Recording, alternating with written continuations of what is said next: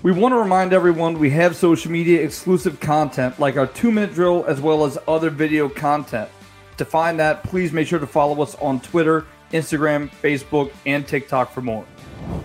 We're kicking off episode 7 here of the Let's Be Frank video podcast. I am your host, Jason Duhe. Joining me shortly will be head coach Frank Monica. We got a loaded show tonight. We have LHSA previews and recaps. We have LSU Tulane Saints. We also have special guests, Brother Martin, head football coach Mark Bonis, and Coach Monica is going to talk about emphasis on special teams. But before we go any further, we want to go ahead and thank our title sponsor, Accardo and Duhe Law Firms, your go-to River Parish lawyers. On that note, we'll go ahead and bring on head coach Frank Monica. Coach, we're a little past midway point in the season with everything kind of locked and loaded into place. How much does power ratings now start to play into the way that we kind of look at teams and where they sit right now? Right now, you look at the brackets because of the ruling that's already in place that we had last year. You got 24-team brackets or 28-team brackets on special and select side. So we're looking at a trend that started to develop. So if you're, for instance, what I mean by that, if you're like number 3 right now, you're not going to move very, very much because district play is started and most teams are playing in districts right now. So that they will cancel out one another, the power rankings and the points that you achieve. So you're going to see right now a team is not going to move very much. You might jump one spot or fall one spot, but unless you really go on a slide or unless you really go on a run, you're not going to move very much. So really, you can almost predict very, very close to what that bracket's going to look like way back in November. Coach, your staff used to do a really good job of kind of predicting that. How difficult was it to actually kind of track it from your own standpoint when you don't have the official numbers in front of you? Well, you more or less can predict who's going to win in the districts because the districts are really watered down. I mean, you have to have them, and I'm glad we do, but they're really watered down. You might have maybe one good team other than the Catholic League and maybe the North of the Lake, the 5A North of the Lake and St. Tammany and Tangipahoa Parish. You have a lot of districts that are very, very weak. What I mean by that, you just don't have 4 or 5 good teams in it. You have maybe 1 or 2 teams that compete for the district championship, which doesn't mean very much anymore. And but right now, you can almost predict who's going to be the winner of those, and you can almost predict your power ranking going forward. Hey, Coach, we're going to go ahead and dive into our prep talk, where we're going to go ahead and look at some recaps from a week ago. In our first matchup, we had Brother Martin, who defeated Jesuit 15-3. Only scoring 1 offensive touchdown, but went into half after having 3 first-half turnovers. But, hey, held this Jesuit team to 54 total yards and got 2 safeties to boot. So, nice win for Brother Martin. Yeah, no question. And Jesuit's defense really comes around. That quarterback is getting better. He had over 100 yards himself running the ball for Jesuit. But Brother Martin was just, I think they're well-rounded. They are a process team. They're a team that takes care of the football, and they do everything quite well.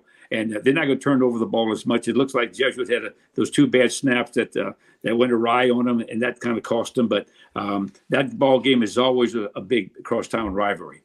6 sacks also for this Brother Martin defense. They are an extremely stout group, no doubt about it. In our next matchup, we had Rummel defeating John Curtis 27-21 in overtime. Coach, probably the surprise of the week. Because Curtis came off of a loss, the assumption is there's no chance they're going to lose again, especially a Rummel team that's supposedly down with all these massive injuries. They hold them to 21 points. That's not including that's including overtime. I mean, it's a fantastic job by this ball club to come out and play good football. Yes, I think that it really showed some resiliency and some guts to stand there toe-to-toe with a real big physical John Curtis football team. And, Martin, that little running back, is just really he's a gamer. I just think he had over 100 yards, and the quarterback, Bogus, threw for a couple of touchdowns. I think that that's a big win for them. They needed that win, and maybe they can get some of these young guys that just got indoctrinated and had to be thrown to the fire. Maybe they'll get a little confidence and build from that. But that Catholic League is relentless, and also they have to play the Shrine. And for Curtis, it's been a long time. I think somebody said since 2020, since they've lost 2 in a row. But you never discount them. I mean, they'll be there at the end. And to your point, Martin had 140 yards, 4 touchdowns, and Buggett was 14-15. Really impressive day for this guy in this ball club. In our next matchup, we had Covington taking on St. Paul's. St. Paul's was the 21-19 victor in that matchup. And you mentioned this is a big implication game for their district, and St. Paul's a very talented team and won this ball game, and it came down to a very tight plays at the end of the game. I think, Jason, last week we discussed about the matchup. We were going to talk about how many were going to be close games, and it came to fruition about how many were close. And this was a whole battle in the St. Tammany Parish. Both schools are within a mile of one another. And, there's a lot of give and take on both sides there. And St. Paul, they find a way with that good defense and had to stop the 2-point play. So big win for Coach Sears. Yes, and as you mentioned, a big win for that ball club. And they're strong defense, always a strong defense. In our next matchup, Riverside took on St. Martin's, won 55-14. Coach, a phenomenal day for running back Dedrick Lasky. Yeah, fantastic. 344 yards and 4 touchdowns on the day. Just a phenomenal job on his part. Oh, man, he's quick as a hiccup. I mean, he's a little bit tiny guy, but he's got a lot of moves, and that offensive line opened up some holes for him, got him to the perimeter. One of the first Coach Rousseau's team, I think, was well prepared. I mean, I just don't think that St. Martin's have the alignment to line up against Riverside. That's proven 2 years in a row, even though Barry is supposed to be one of the best backs in the country. But St. Martin's schedule is not nearly what Riverside was. And so we saw this. We talked about this. We saw not so much that we saw a blowout coming, but we saw that Riverside would have a decided advantage of this because they could. Coach Lashley does a great job with the Riverside defense, and Coach Dizer was the ex-coach at Riverside. So we knew that game was going to have a lot of implications. But I didn't think any way in the world that I could think that the St. Martin's could beat them, but credit to them. Like the little back was just one of the better backs in the state. And I think he's just a junior, so he's got another year. He ran for that's Barry. He ran for 170 and a pair of touchdowns as well on the day. In our next matchup, we had Holy Cross defeating St. Aug. St. Aug was in the driver's seat for a lot of this game, despite the 55-30 loss. In the first half, they scored 18 points in the first quarter, and it looked like everything was going their way. But, man, this offense of Holy Cross came out to play. Canatella, 11 of 19 for 253 yards and 6 touchdowns. It's an incredible day passing the football. Yeah, he's quite an operator, and he's got some guys that he can throw it to, and they big play team.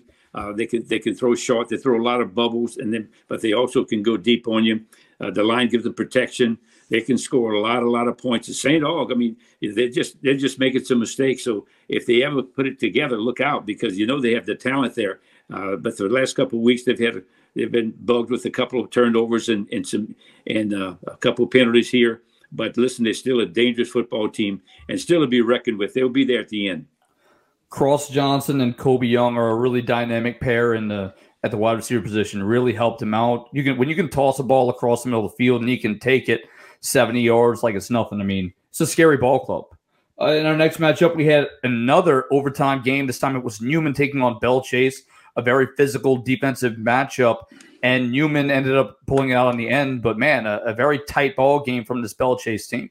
I think there were 2 overtimes in this ball game. Newman lost a good running back, and I don't know how long he's going to be out for, but that sort of made him play a little differently offensively. Had to throw the ball more to the receivers, but Bell Chase was very, very scrappy in this ball game. He had a chance to win it, and I think they brought the A game and knew that this would be a real close ball game for him. I think talking to Coach Stewart this week, and he's kind of glad that he got into this kind of game, because his kids need to see that and to get them ready for maybe postseason play.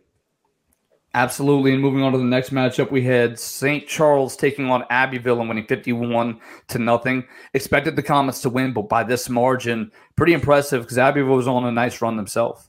I was surprised that Abbeville actually won 4 games, because the game just got out of hand before you know it. It was before halftime, and what killed them was their special teams.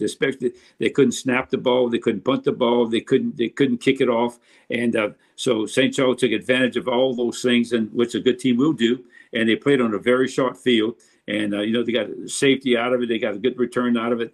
And but St. Charles is a team that's got all 3 phases working for them right now.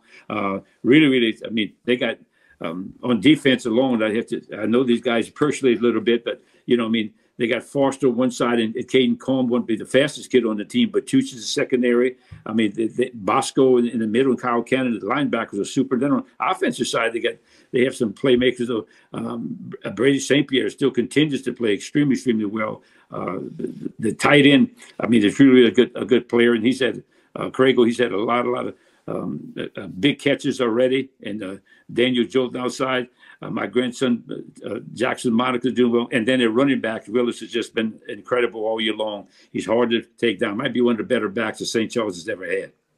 A really good ball club, and they'll continue to push forward as they try for yet another state title. In our next matchup, we had a rivalry game in Santa Maria taking on East Ascension. The series is now tied even, Coach, 22 apiece. This time it was Santa Maria coming up on the better end. East Ascension just has had trouble with their schedule, a very tough schedule, and Santa Maria's a really good ball club.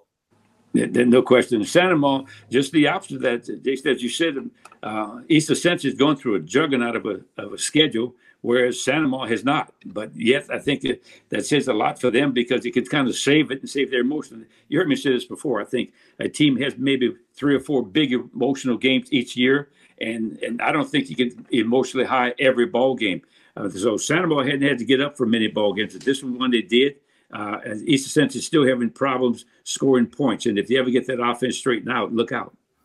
Another big thing to note is Caleb Rick's 2 interceptions for Santa Maria, 1 for a touchdown. Nice game for him. In our final matchup, we had Salmon defeating Lakeshore 21-14. Coach, a tight matchup. Salmon just came up on the better end of it.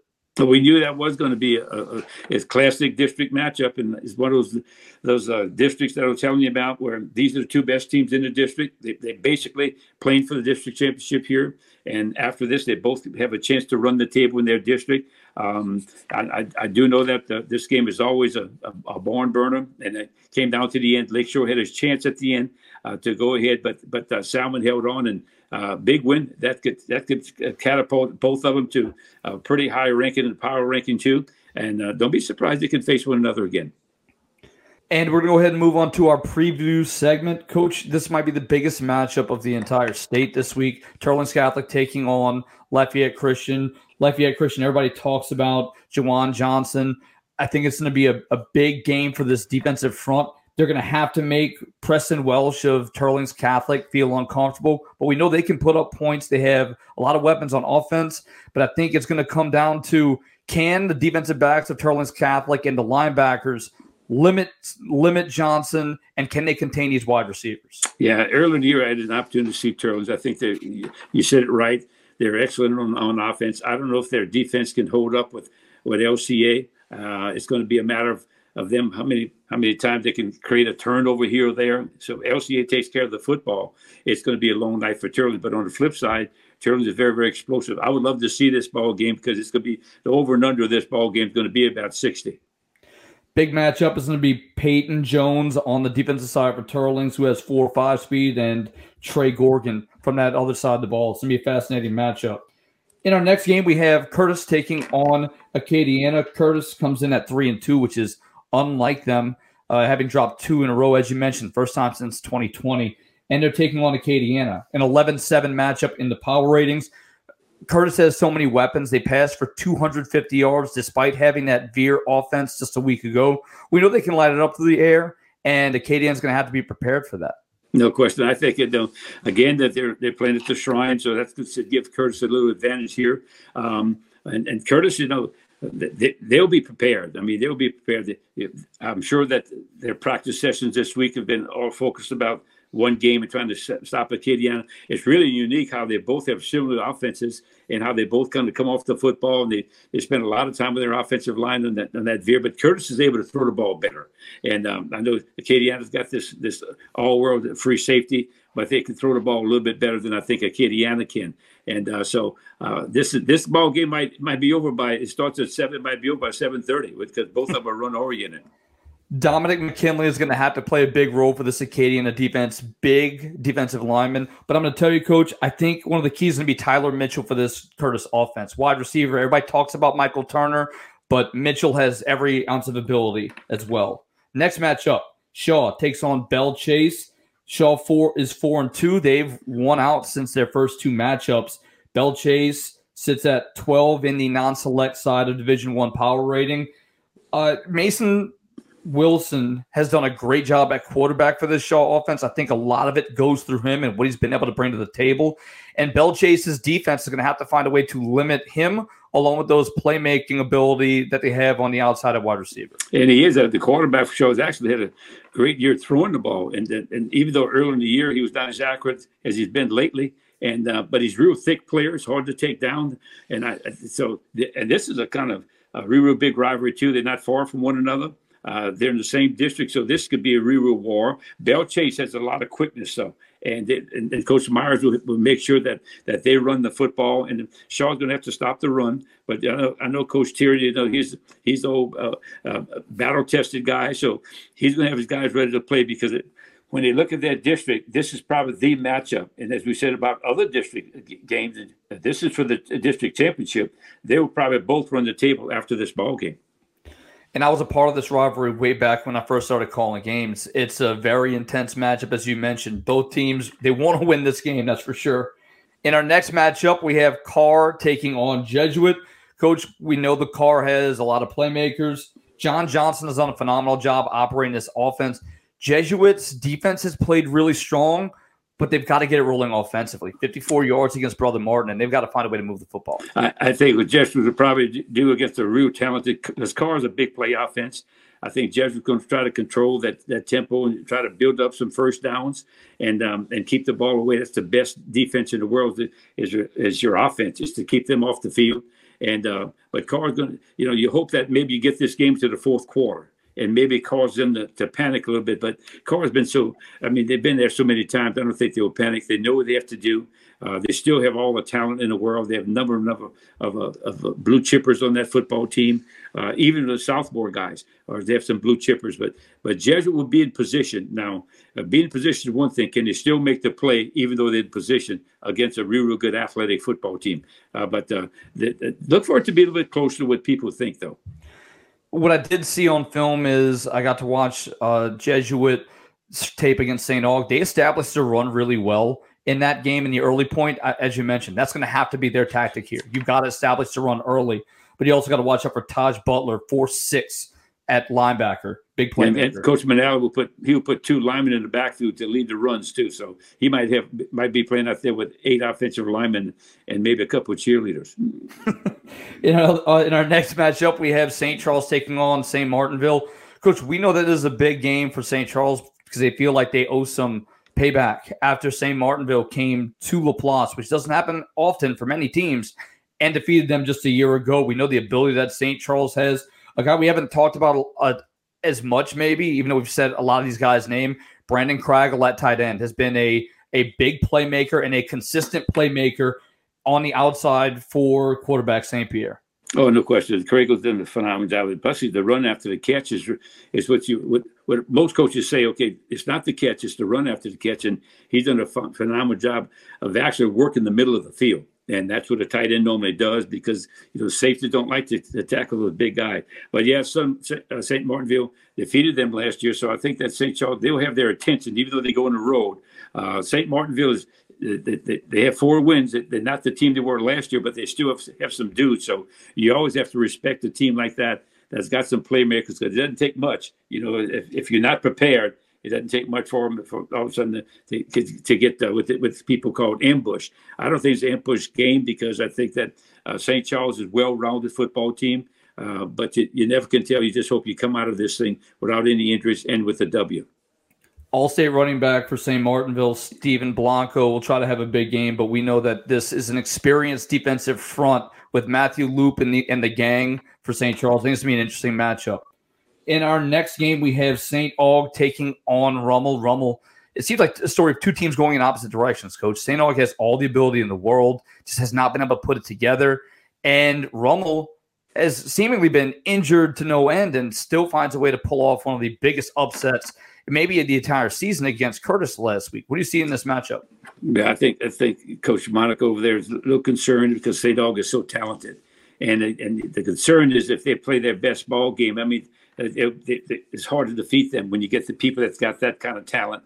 and when they take care of the football. But they've sort of lost their way a little bit last week and lost their focus after jumping off the big league. So, whenever you prepare for a team, you always have to prepare for their best effort. You just can't say, well, if they're going to do this, you have to prepare for their best effort because you never know that's going to happen. And so St. Aug is still a dangerous football team, still one of the better teams in the Catholic League. And Rumble's still trying to get those young guys up to snuff where they'll be competitive. But this could be a real big momentum game for Rumble if they can pull this one off. And St. Aug has a lot of receivers on the outside that can do some damage. But, man, their front seven coach, one of the best in the state, led by Jakeem Stewart. He's a sophomore. I've said his name a bunch, but I watched him play, and he lived in Holy Cross's backfield a week ago. But I want to go back to a point that you made that I think is so important, and I can speak to this as a former player. You said you have to prepare for a team's best effort. And one thing I remembered you doing is there's certain games that stand out, but there was one in particular. It was Bruley. And they had one series, and you said, don't look at their record. You kept repeating that. You said, don't look at their record, watch this series. And you played that one series every day. Every day during film, you said, watch what they can do. And I think you always did a great job of preparing for a team's best effort, making sure your team saw the potential of what a team can do. Why is that so important for your team to understand what they're lined up against? The most important thing is getting your team's attention. And because a lot of times they can lose focus, they listen to voices, they listen to the media, or the media is putting teams together in the state championship already. The media can make parents think differently, and the parents it might be the cheerleaders where the kids walk around the hall and somebody's talking. A cheerleader said, "Well, y'all got an easy game this week." Well, where did that cheerleader get it from? She got it from home. She got it from something that she read, or somebody said that in the class. One of her peers in the class said that. So that mindset, you have to offset that mindset and get your kids focused on the game itself. It's up to the players to play the game, and the fans and the media. They're there to cheer, and they're there to support you. And because you can, that distraction can come from a lot of different places. Sometimes it come from the faculty. Sometimes it come from another team or voices from the outside. But especially the friends of theirs that they run into, and people that keep up with the game a lot. Sometimes they'll say, well, and they look at records, and they don't care about who you played. They don't look at that, but they look at records and say, well, you should win this game decisively. But yet that gets into the mindset of those guys, so they fail to prepare as well. And remember, I said this: every game has a different emotional level to play. Every game is different. You're not going to play the same way 2 weeks in a row. So it was always my job to make sure that we kept their focus and kept them intrigued. And it might be a different practice schedule, just to do something to get their attention. You're absolutely right, Coach. And the media has a lot to do with that. Hey, so who you got for the state titles this year? You want to make some coaches? Some coaches? So look, we're going to go ahead and take a look at some local college matchups. This week, Tulane takes on Memphis.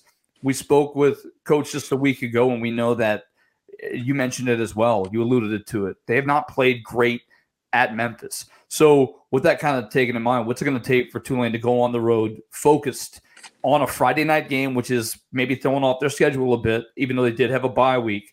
What do they have to do in order to accomplish their goal of winning this ball game? Well, I think that at the number one, everybody's going to stress the importance of taking care of the ball, which means eliminate some of the penalties. I think the last couple of ball games, the last game especially, Tulane made some uncommon errors in terms of penalties. They had a couple of turnovers, so I know this timing of this game came at a perfect time because they're going to work on that. They're going to work on their ball security, and they also found a back in the last ball game, back that carried the ball over 100 yards, and I think you're going to see more of him. I think it's going to be more of a running game for Tulane, but it's going to give Coach Fritz, and I'll give if you give Coach Fritz 2 weeks to prepare for a team, he's going to have them ready.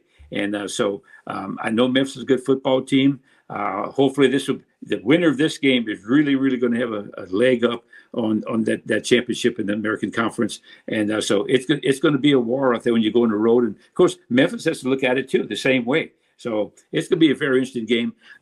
Unfortunately, it's going to be on a Friday night where a lot of us won't be able to view it. It is unfortunate, but again, you can always tape it. DVR, they got a lot of ways you can catch back up on it, like I had to do this week with the LSU matchup. And LSU ended up defeating Missouri 49-39. I was calling the Holy Cross game and trying to keep tabs. I had to end up watching the game later, but a few takeaways from this game, Coach, are LSU's defense woke up in the second half, but they still have a lot of ways to go. Jaden Daniels played phenomenal football despite having a bum wheel. Probably should be steadily in the category for Heisman contention, but due to their 2 losses is maybe going to unjustly be slipping out. But this offense, it feels like you're on the edge of your seat every time you watch this offense, Coach, because you have to score. You have to outpace the other team, and that's a very dangerous way to play football. That's not a very good formula for a lot of success. You might have some moderate success, but it's not a good formula, I think, because defense wins championships. And, I still believe that. Just think, where would this team be without Daniels? I mean, it's just amazing. And I'll talk a little bit more about this later, but their special teams are atrocious. I mean, they've not gotten any better with their special teams. And there was an incident in this ball game where they had them backed up. And Missouri punched the ball. They get an 82-yard punt because the punt returner didn't field it, and the ball bounced. So they go from inside the 15, minus 15, and all of a sudden now they're on the -8, their own 8-yard line. And so Daniels had to lead them on a 92-yard drive to take the lead in the ball game. But I mean, their tackling is not where it needs to be. Their run fits are not where they need to be. And in terms of that, I really don't know. And but Mason Smith finally he batted the ball down. So I mean, so I guess that's a plus right there. But to have a team like this that's so inept on defense is kind of scary. In the next game that they're going to play is going to be Auburn. That's at home after playing 2 weeks consecutive on the road. Auburn is a scary team because under Hugh Freeze, every time they've had one really big upset. Now, I don't know how much this would be considered an upset because of the ups and downs of LSU's season, but this is a scary Auburn team. You know that they have some great coaching. Hugh Freeze is one of the best offensive minds in the country, and maybe he's gotten forgot about because he was at Liberty. But this is not a gimme win for LSU, and this is going to be a tough matchup with this Tigers team from Auburn coming in to try and kick your mouth in. I think put it this way, they're a better team than Arkansas. They're more well-rounded. I think the only thing they don't have, I don't feel that their quarterback's a run threat. He throws the ball pretty good. He's gotten a little bit better, but they played Georgia off their feet, and their defense can slow down LSU's offense. And if that happens, it could be a tough night in Tiger Stadium. But I agree with you. Hugh Freeze does a real good job. They will take care of the football. They have personnel too, and I think the spread is a little bit more of a generous spread for LSU because, especially if you can't play defense, I think anything more than 3 points is a generous spread. So we'll go ahead and take a look at the Saints as we go ahead and move on to our next segment.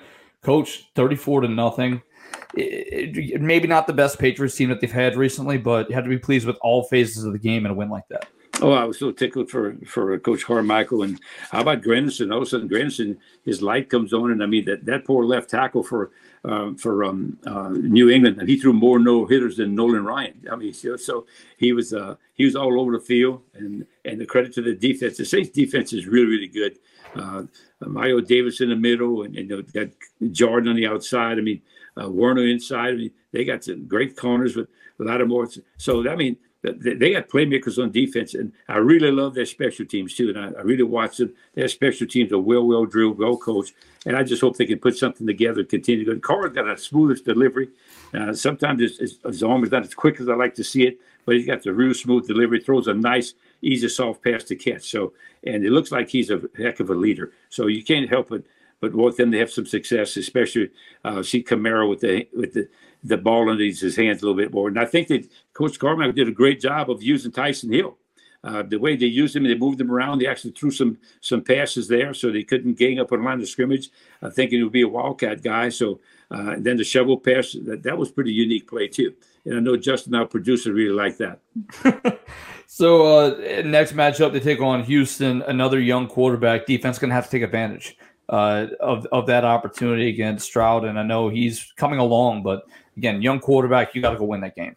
Exactly. I mean, so we need to get on a roll here, and I think Coach Allen knows that, and I think that the NFL, as we said this many, many times on this program, man, they're all getting paid. I mean, when you get a W in the NFL, you cherish it, no matter who's against it, because they're all pros. And so, and every week is different. As we talk about that mentality, playing at home, playing on the road, all that matters. Absolutely, and I think you hit the nail on the head. Every team is good. Every team has athletes. If it wasn't the case, there would be a lot more winless teams that have happened in the NFL. There's a reason why it has such stigma, because it's very hard to not win a game, no matter how quote unquote bad of a team you have. As you mentioned, when everybody's getting paid. We're going to head to our first break, and we want to go ahead and remind you that the Let's Be Frank Video Podcast title sponsor is Accardo and Dufresne Law Firms. Samuel Accardo Jr. and Henri P. Dufresne, your go-to River Parish lawyers. Keep it locked in. You're watching on Varsity Sports Now.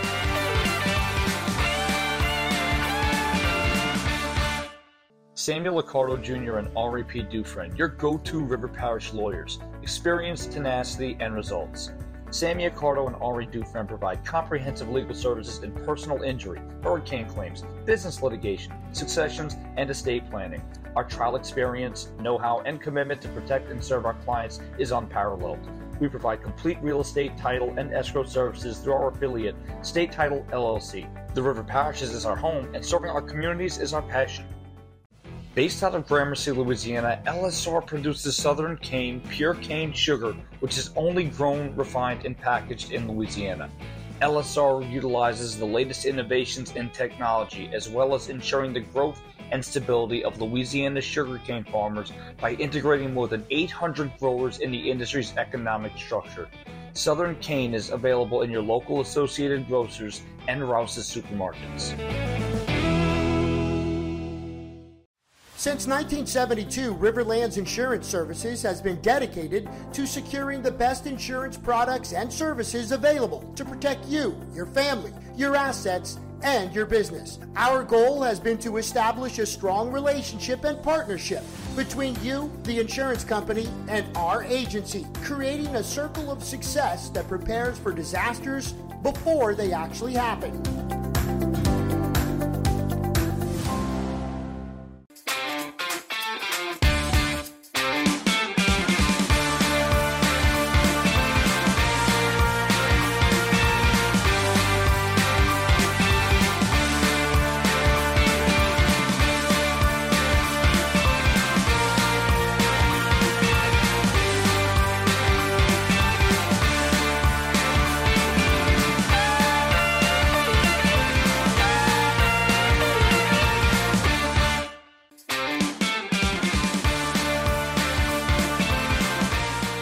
Welcome back from the break. We're about to welcome in our special guest. He is the head coach of the Brother Martin Crusaders, and he led his team last season to a trip to the state title game against John Curtis.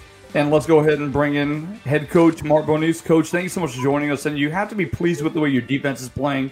Gave up 54 yards a week ago to Jesuit. Can you walk us through what's making your defense click so well at this point in the season? Yeah, I mean, it's for our defensive staff, they've been together for so long. I think it's it's a system that Coach Leday brought to us years ago, and then once Coach Leday got out and getting a private business, our coaching staff has really stayed with that. We stayed in constant communication with him, and our kids have bought in and continue to buy in.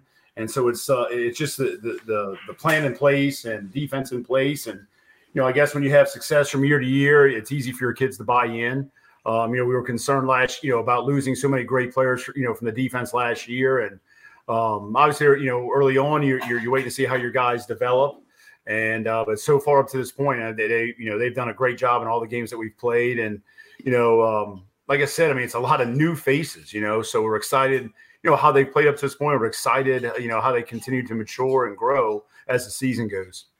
Coach Bonis, for many years, a lot of people don't like Frank Monaco, but I don't know anybody in the coaching profession that doesn't like Coach Mark Bonis. You're one of the great guys and great people in the profession itself, and always had a lot of class, handled yourself well. Your teams actually show your personality, which is character and discipline at all times. So your teams have been a pleasure to watch. I know you guys made it to the state championship last year and made a heck of a run there. But Coach, tell us a little bit. Tell our viewing audience a little bit about your coaching background and your family. Where did you start coaching and your family? How many years you been in it? Yeah, Coach, I've been coaching since probably 2001.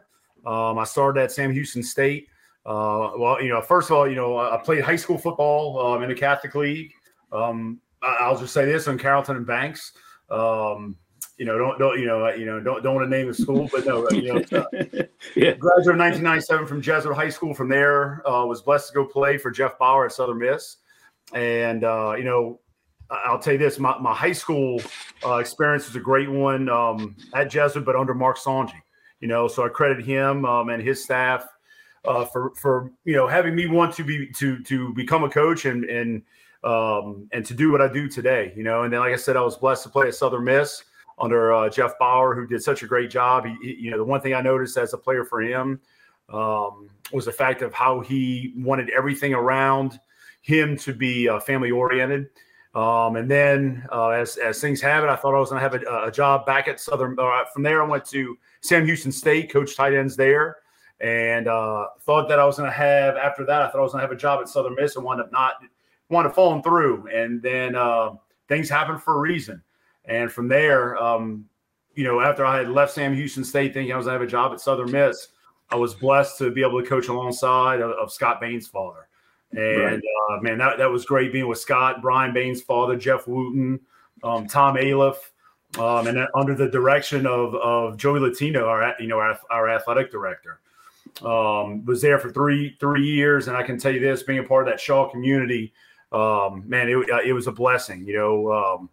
Great kids, hardworking kids, and it was three some of the best years of my life. And I had the opportunity then at that point to have a promotion as full-time offensive coordinator over at Brother Martin under Jay Pittman, and was with him there for 3 years. And Coach Pittman left for private business. And Brother Martin, I was blessed, and they asked me to be the head coach. So that's kind of been the short version of my coaching career. But man, I've along the way, I appreciate the nice things that you said, Coach, about me. But I've been really blessed to be surrounded by great coaches, and I've learned so much, from those guys. And there's not a day that goes by that that I'm not thankful for the amount of time they've spent with me and the growth that they've helped me. How I've grown as a coach because of them. Right, Coach.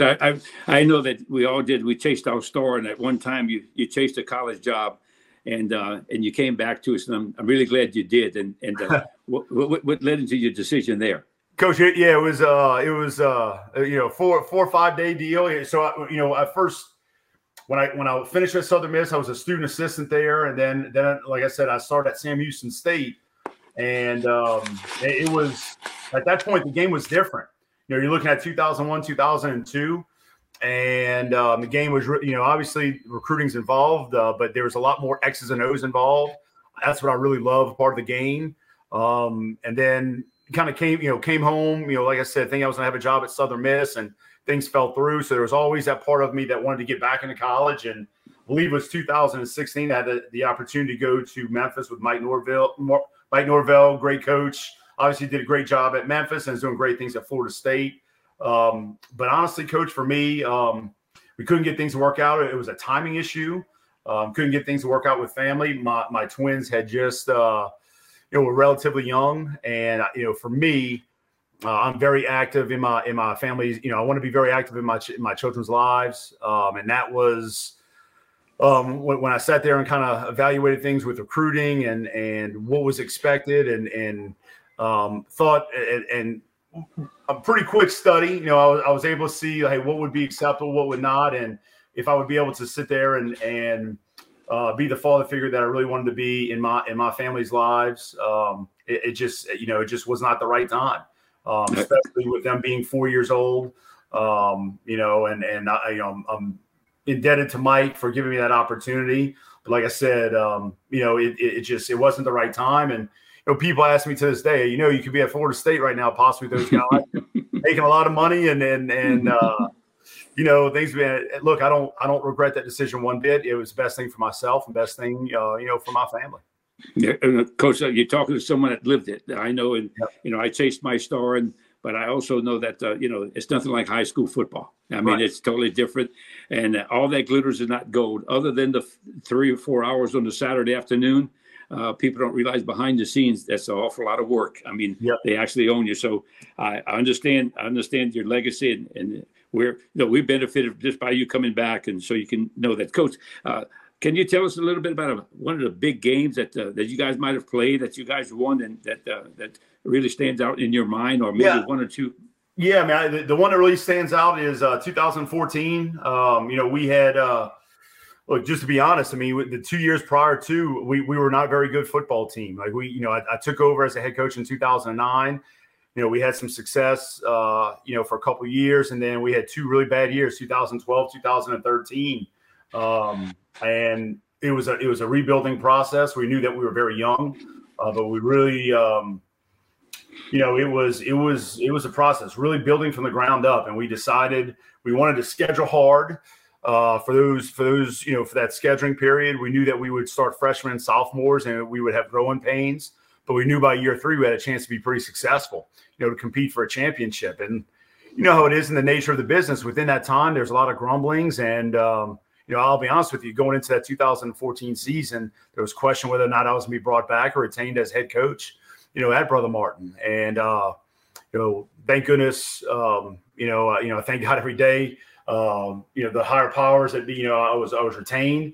And in 2014, we had, it was a special year. That, as a matter of fact, that team in 2014 still is the backdrop of my iPad, because that team really laid the foundation for where we are right now. 6 of the last 9 years, I believe, we've been to the semifinals. Last year, obviously, we make a trip to the state championship. But a game in that year, we played the quarterfinals. We wound up playing Catholic of Baton Rouge, and it was a battle. At the end of the game, we knew the time's about to run out, and we're about to walk away with the victory. And one of our players gets a cramp. And so instead of the clock running out, Catholic doesn't have any more timeouts left. The player goes down, cramps up, so it gives Catholic time to get organized, and we know what they're going to run. We practiced it all week. They were going to run the hitch and pitch that they ran earlier in the year. We knew it was coming. We thought we had the guy down. He winds up making a great play, scores a touchdown, and they have to go for 2 in order to tie the game and send it to overtime. So the first 2-point conversion, they call us for pass interference down in Baton Rouge, and so then they move it halfway, half the distance to the goal. And on the next play, Rod Teamer met Darius Geis, in the A or B gap, and stuffs it. We wound up winning 26-24, which allowed us to advance, to the semifinal round. And that's the first time that Brother Martin hadn't been past the quarterfinals since '94. So you look at that 2014, that kind of set the tone and laid the foundation for where we are now. And so once again, forever indebted to that group of men, those families that really bought in and believed what we preached. It wasn't easy. We knew it wasn't going to be easy, that 3-year process.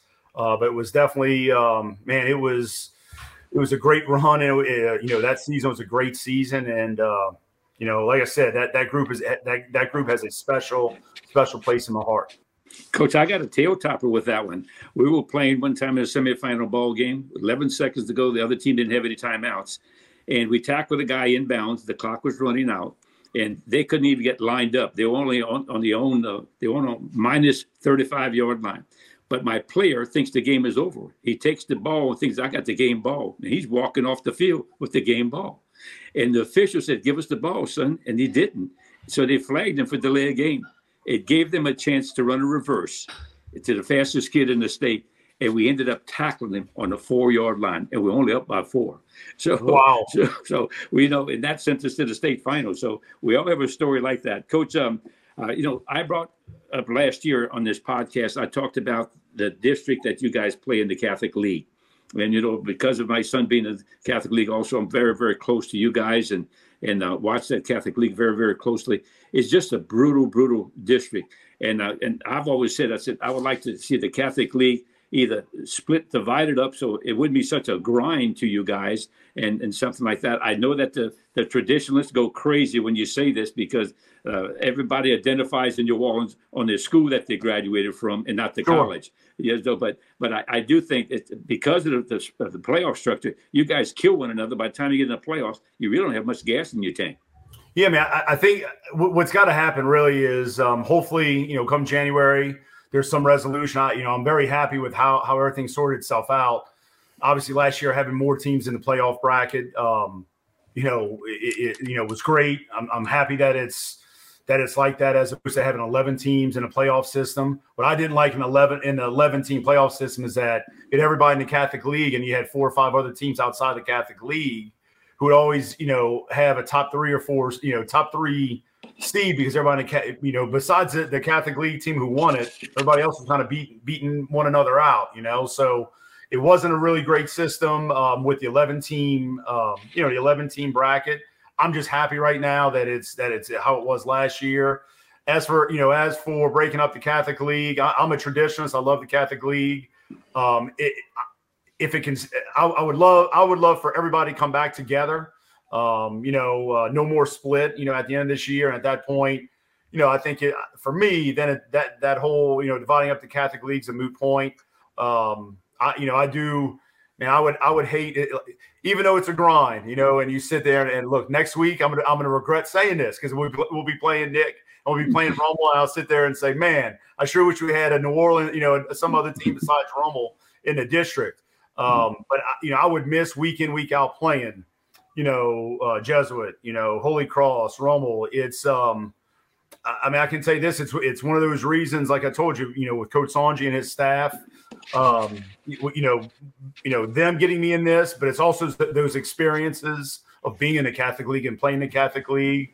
For me, that's made it so special. No question. So I get both sides. I get both sides. But I'm a traditionalist. I do love, the Catholic League. I would agree with you if we were back to 11-team playoff bracket, but that's the big thing. Now that, you have more teams that are defined as select, I'm fine. I'm great with it just, because it's, like I said, I am a true traditionalist when it comes to the league. Yeah, I agree with that. And I was part of that for a while, too. You also made it tougher because now you got Carr and John Curtis in there. So it's actually gotten a lot tougher. Yes. Coach, just a little bit. Yeah, listen, I'm okay if they take those guys out, right? No, I'm joking. Look, the addition of those 2 teams, we do this, and I'll say this, we do this because you want to play the best. And look, I know this, Coach, how you coach. I mean, you're a legend. You're very process oriented. We are very process oriented. So we want to play the best. We know this. The goal, you want to win a district championship, but at the end, you want to be playing your very best football at the end of the season, going into the playoffs. So to me, it's been great with the addition of Curtis. It's been great with the addition of Carr. So it's it's a great league. There's not a bad game. Every game, it's a battle. That's right. It's not a bad game because the people that had never coached in it's really, really difficult because you might play on a Friday this week and then on a Saturday. You guys play on so many different venues. One time it's at Yandy, one time it's that Ted Gormley. Now they got the Shrine game and plus the road games you guys have to travel to just to make a schedule. So that and the pre-district schedule too. I haven't alluded to that, but because of the fact that you got the tough district schedule, your pre-district schedule's got to be tough too, because not many people actually are picking up the phone and calling you. Well, this is what I'll tell you. You'll laugh at this. So 2 years ago, when it was time for scheduling, you had 11-team bracket, right? And you knew you were going to the playoffs, right? So we sit there and say, well, hey, this is how we've done it. We're going to schedule as difficult as possible. Not that you want to, have a bad record going into the playoffs, but it doesn't matter. It's really pool play getting ready for the bracket. So we schedule, week 1, Madison Prep, week 2, St. Paul's, week 3, St. Thomas More, week 4, Ouachita. And then Carr comes into the league. So we're saying we're going to be battle tested when it comes to the playoffs. And then last year, week 2, we find out, well, that may not be how the playoffs are set up. You're gonna have to sit there and earn your way in. And we're like, oh, this may not have been the best thing, we were blessed. I mean, it wanted to work out for us, but that's how we scheduled the way we did, you're sitting there and the rules of the game, and you're sitting there trying to take advantage of the rules of the game and put right. the best position. Like I said, we found that out, right before the season. Hey, you're not going to find out till week 2 or 3 how the playoffs are set up, So, like I'm saying, I really hope come January everything gets itself sorted out. I'm hoping that everybody's back. So we'll see. It's always interesting. It really is, Coach. Oh, I know it. We've been a minute of those, Coach. Last but not least, not to hold you, but rule changes, Coach, in football and high school football. And one of my pet peeves, you heard me talk about this. I brought it up several times about the hash marks. I would love to see high school bring the hash marks in the 20 yards just like they are in college, because a kid makes the transition from high school to college. They're the same. And a lot of people don't know that the hashes are different between high school, college, and the pros. And we're asking a 16-year-old kicker to kick from a severe angle when the ball is inside the 10-yard line. Are there any rules out there that you would like to see? I'm glad to see quarterbacks allowed to throw the ball out of bounds, or anything in the LHSA rules that we use, because we're the only team, I think, the state that actually uses. Texas is the only one that uses NCAA. Everybody else uses federation rules. Is there anything that kind of bothers you about our rules? I think this. The thing that I kind of question is that we're concerned about. You're concerned about concussions and concussion protocol, and then a lot of times you'll have backs, running backs that are, undersized, but you're asking them to take on linebackers. Sometimes big defensive linemen, whatever it may be.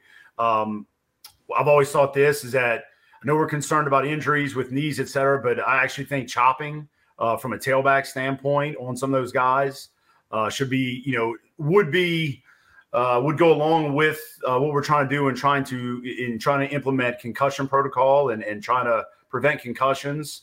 That's something that's always kind of stood out to me. I don't know if it fits right now, or hey, you're sitting there and you're expected for these running backs to take on linebackers. I can tell you this: when it comes to the hash deal, people don't understand how big of a difference that is. I know you're talking about the special teams part of the game, and it really is, but really also from a divider standpoint, but also from an offensive standpoint of you look at stuff that's being run from the college hash marks, and obviously NFL is a lot different, but from the college hash marks, just the difference 2 yards for either side of the hashes makes a big difference in a lot of stuff that you're running. So a lot of guys sit there and try to implement things from the college level and try to bring that into the high school level, and there's a lot of adjustments that have to be made because of that. So that's really intriguing that you brought that up. I really haven't heard a whole bunch of people talk about that besides you, but yeah, I think that's interesting. Because those guys are moving on to the next level, and I think it's a big deal, in order to prepare these guys for the college level. But the one that really stands out for me is I think tailbacks should be allowed to cut, especially like on blitz and linebackers, et cetera. Yeah. And Coach, you're right about the hash marks, because everybody's in the hash mark defenses. They slide it to the field because they'll give you that 17 2/3 yard. Coach, one point, if I had an offense coordinator at Tulane that I worked for, he was a pro guy for many, many years. And he told me this stat. He said, when the NFL moved their hashes in, which they're right on the uprights now, he said before they moved them in, they had one guy over 1,000 yards in the whole NFL.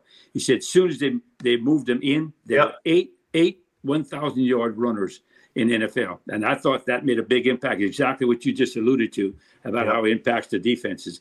But, Coach, listen, we appreciate this so much. I know you got work to do. You got a big ball game this weekend. And before you leave, tell us a little bit about your matchup this weekend. Tell you what, we're playing an extremely talented Holy Cross team. They're 6-0. From an offensive skill standpoint, they've got great, they've got a very good line, been coached up very well by tight end coach, and offensive line coach is very good line with really good really, really athletic backs. And then they have 4 outstanding receivers. Everybody talks about, two of them. One is just an extremely polished receiver. The other one is a polished receiver with world-class speed. I think he's a 10-500 guy. And then the other, like a lot of people leave out the other two guys, man. They've got a whole bunch of weapons. I know Coach Andry, is excited to go into work every weekend with the weapons that he has. And then Coach Connors does a great job on defense. With his guys flying around, they cause havoc. They really fly the football. Coach Watney's done a great job assembling his staff. And they're 6, and it shows they're 6-0. They beat some really great teams. They beat this Curtis team. They've won 6 games. So look, we're excited about the opportunity. Everybody's talking about how everybody's has been speaking very highly of them. You see, and then when you see them on film, everything they've had to say, it's backed up on film. So we're excited about the opportunity. We're just a measly old 4-2 team looking for a great opportunity to play a 6-0 team. Coach, you talked about the process. I mean, you guys have been there in big ball games, and you got some pretty good players yourself. I'm always impressed with your line and your quarterback play. You guys do a super job. Like every big game, it comes down to taking care of the football. But yep. Coach, anything else you'd like to add before we turn? No, Coach. Hey, listen, I appreciate you having me on. It's anytime you call anything you ask, Coach. Hey, I'm in 100%. But just remember what I said today, Coach. I just need a good exacta to get out of the hole. Hey, Coach. Hey, if I can do it, I'll definitely get that to you. All right, Coach. Thank you so much. Please hug the wife for me. Thank y'all so much. We want to once again thank head coach Mark Bonis for joining us on the Let's Be Frank video podcast. And we'd also like to thank LSR for being a sponsor of our show. LSR produces Southern Cane Pure Cane Sugar, which is only grown, refined, and packaged in Louisiana. Southern Cane is available in your local Associated Grocers and Rouse's supermarkets.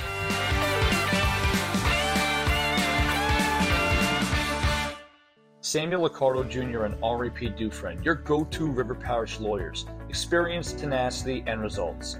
Sammy Accardo and Henri Dufresne provide comprehensive legal services in personal injury, hurricane claims, business litigation, successions, and estate planning.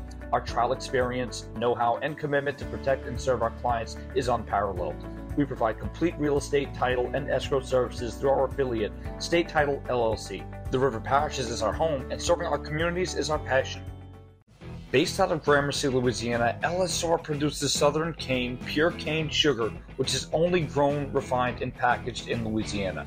LSR utilizes the latest innovations in technology, as well as ensuring the growth and stability of Louisiana's sugarcane farmers by integrating more than 800 growers in the industry's economic structure. Southern Cane is available in your local Associated Grocers and Rouse's supermarkets. Since 1972, Riverlands Insurance Services has been dedicated to securing the best insurance products and services available to protect you, your family, your assets, and your business. Our goal has been to establish a strong relationship and partnership between you, the insurance company, and our agency, creating a circle of success that prepares for disasters before they actually happen.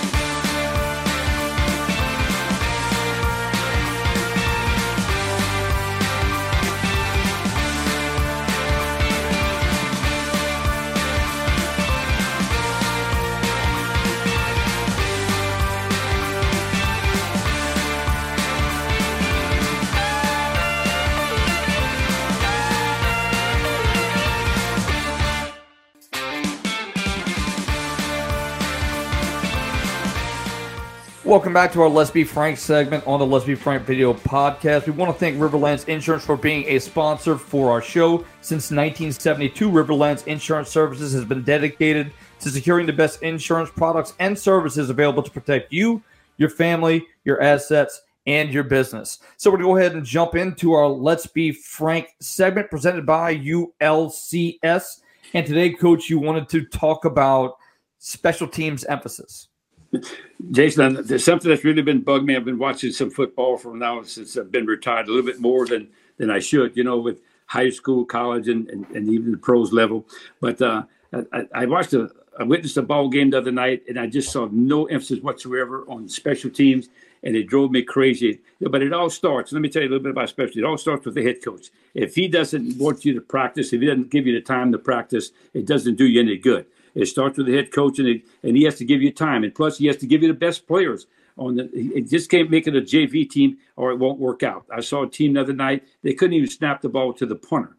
And all you ask is special teams. It's more than just the kicker, the snapper, the punter. It's the teams themselves making sure they got a decent scheme to have success. And what that does is you take some of those same terms that you use in special team, and that carries over to offense and defense. Let me give you a couple of those that I've used over the years.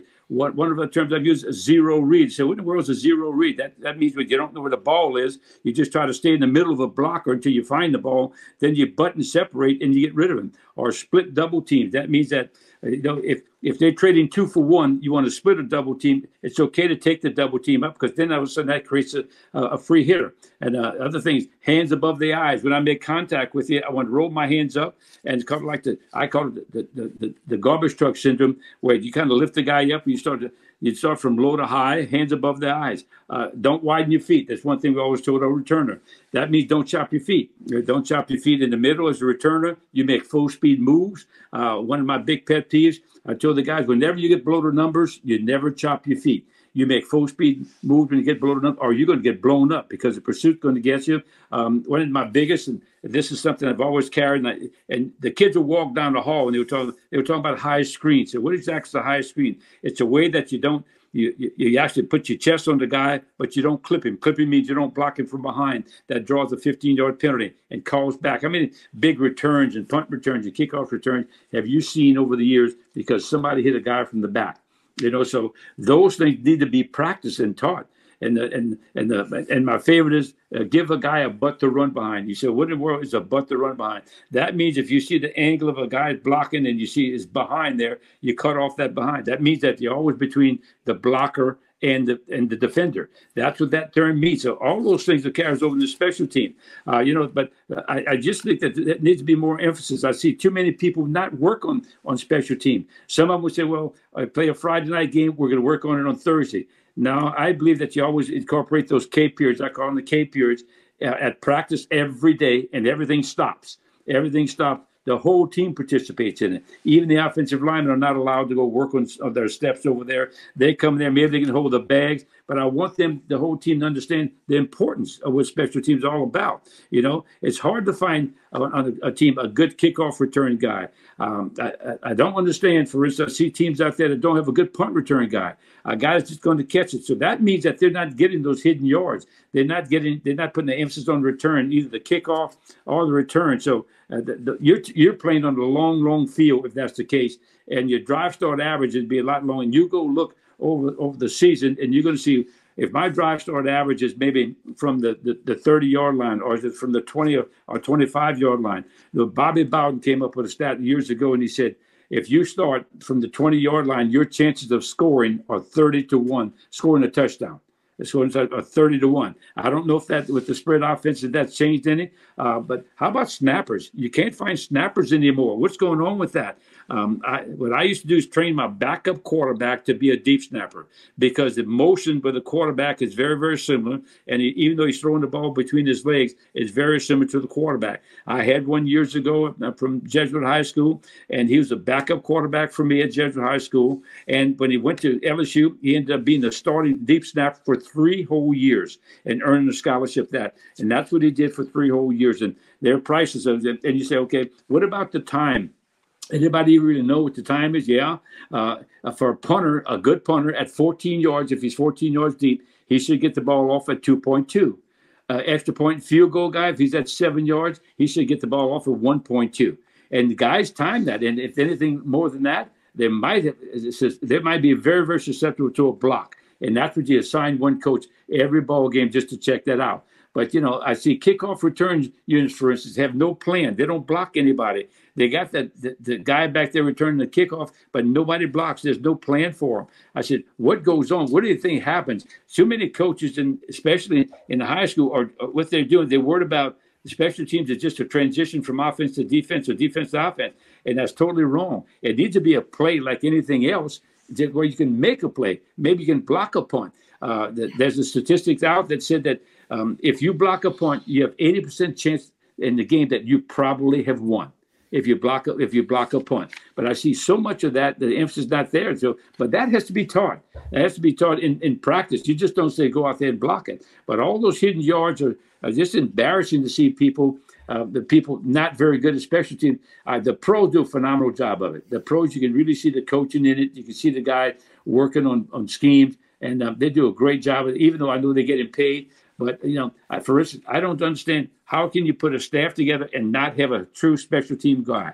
I do know when the Saints were really good, they had a guy by the name of Greg McMahon, who was one of the best special team guys in the country. Then he's at LSU, they win the national championship. He's one of the best special team guys at Tulane University. We had a lot of time to talk with him, look at it, been in a number of his clinics. And I mean, but those kind of guys are rare. But why doesn't every school have a Greg McMahon type of guy that can handle the special teams and do that? I think it's so important. I'm watching the LSU game the other day, and there's a guy that balls on the 12-yard line. All of a sudden, LSU has the ball on their own 8. So the punt, because the punt returner didn't feel the ball, and so I mean, there's no reason for a Division I school not to have that can sign 85 guys and maybe walk on, not to have a guy that can catch punch and kickoff returns and be effective at it, because those hidden yards are very special. The guy from Texas A&M, he's electric when he catches a punt, and everybody worries about him. I remember Terrell Buckley when he played for Florida State. I had to coach against that guy. Deion Sanders, the punt returners when they were at Florida State. I mean, you had to work extremely, extremely hard on punt and kickoff coverage when you played those kind of guys. So I don't understand why Coach don't put more emphasis. I watched the Alabama game against Texas A&M. A blocked field goal ended up being a scoop and score, put Alabama ahead to stay for the rest of the ball game. So the bottom line, what I'm trying to say is that there needs to be more emphasis on the special teams because they can turn the game around. They're big momentum plays, but yet a lot of people that think it's just what I do to go to the next offense or next defensive play. Thanks, Coach. And let's go ahead and take a look at our next topic in our Blitz the Ball Coach segment. And today's question is, could Dick Butkus play in today's game? Coach, a guy asked me this because, unfortunately, and we'll pray for him and his family. Dick Butkus passed away this week. And if you looked at any of the highlights when I was coming up, this guy, I played linebacker when I was in high school too, and a guard worked too both ways. But I'd love to play linebacker. But just the fact that what he did when he grabbed it, he would body slam you to the ground. And I wonder if today could he play one. Could he play a Mike linebacker and cover backs out of the backfield and stuff like that? And could he cover them, man coverage, which a lot of them are asked to do nowadays?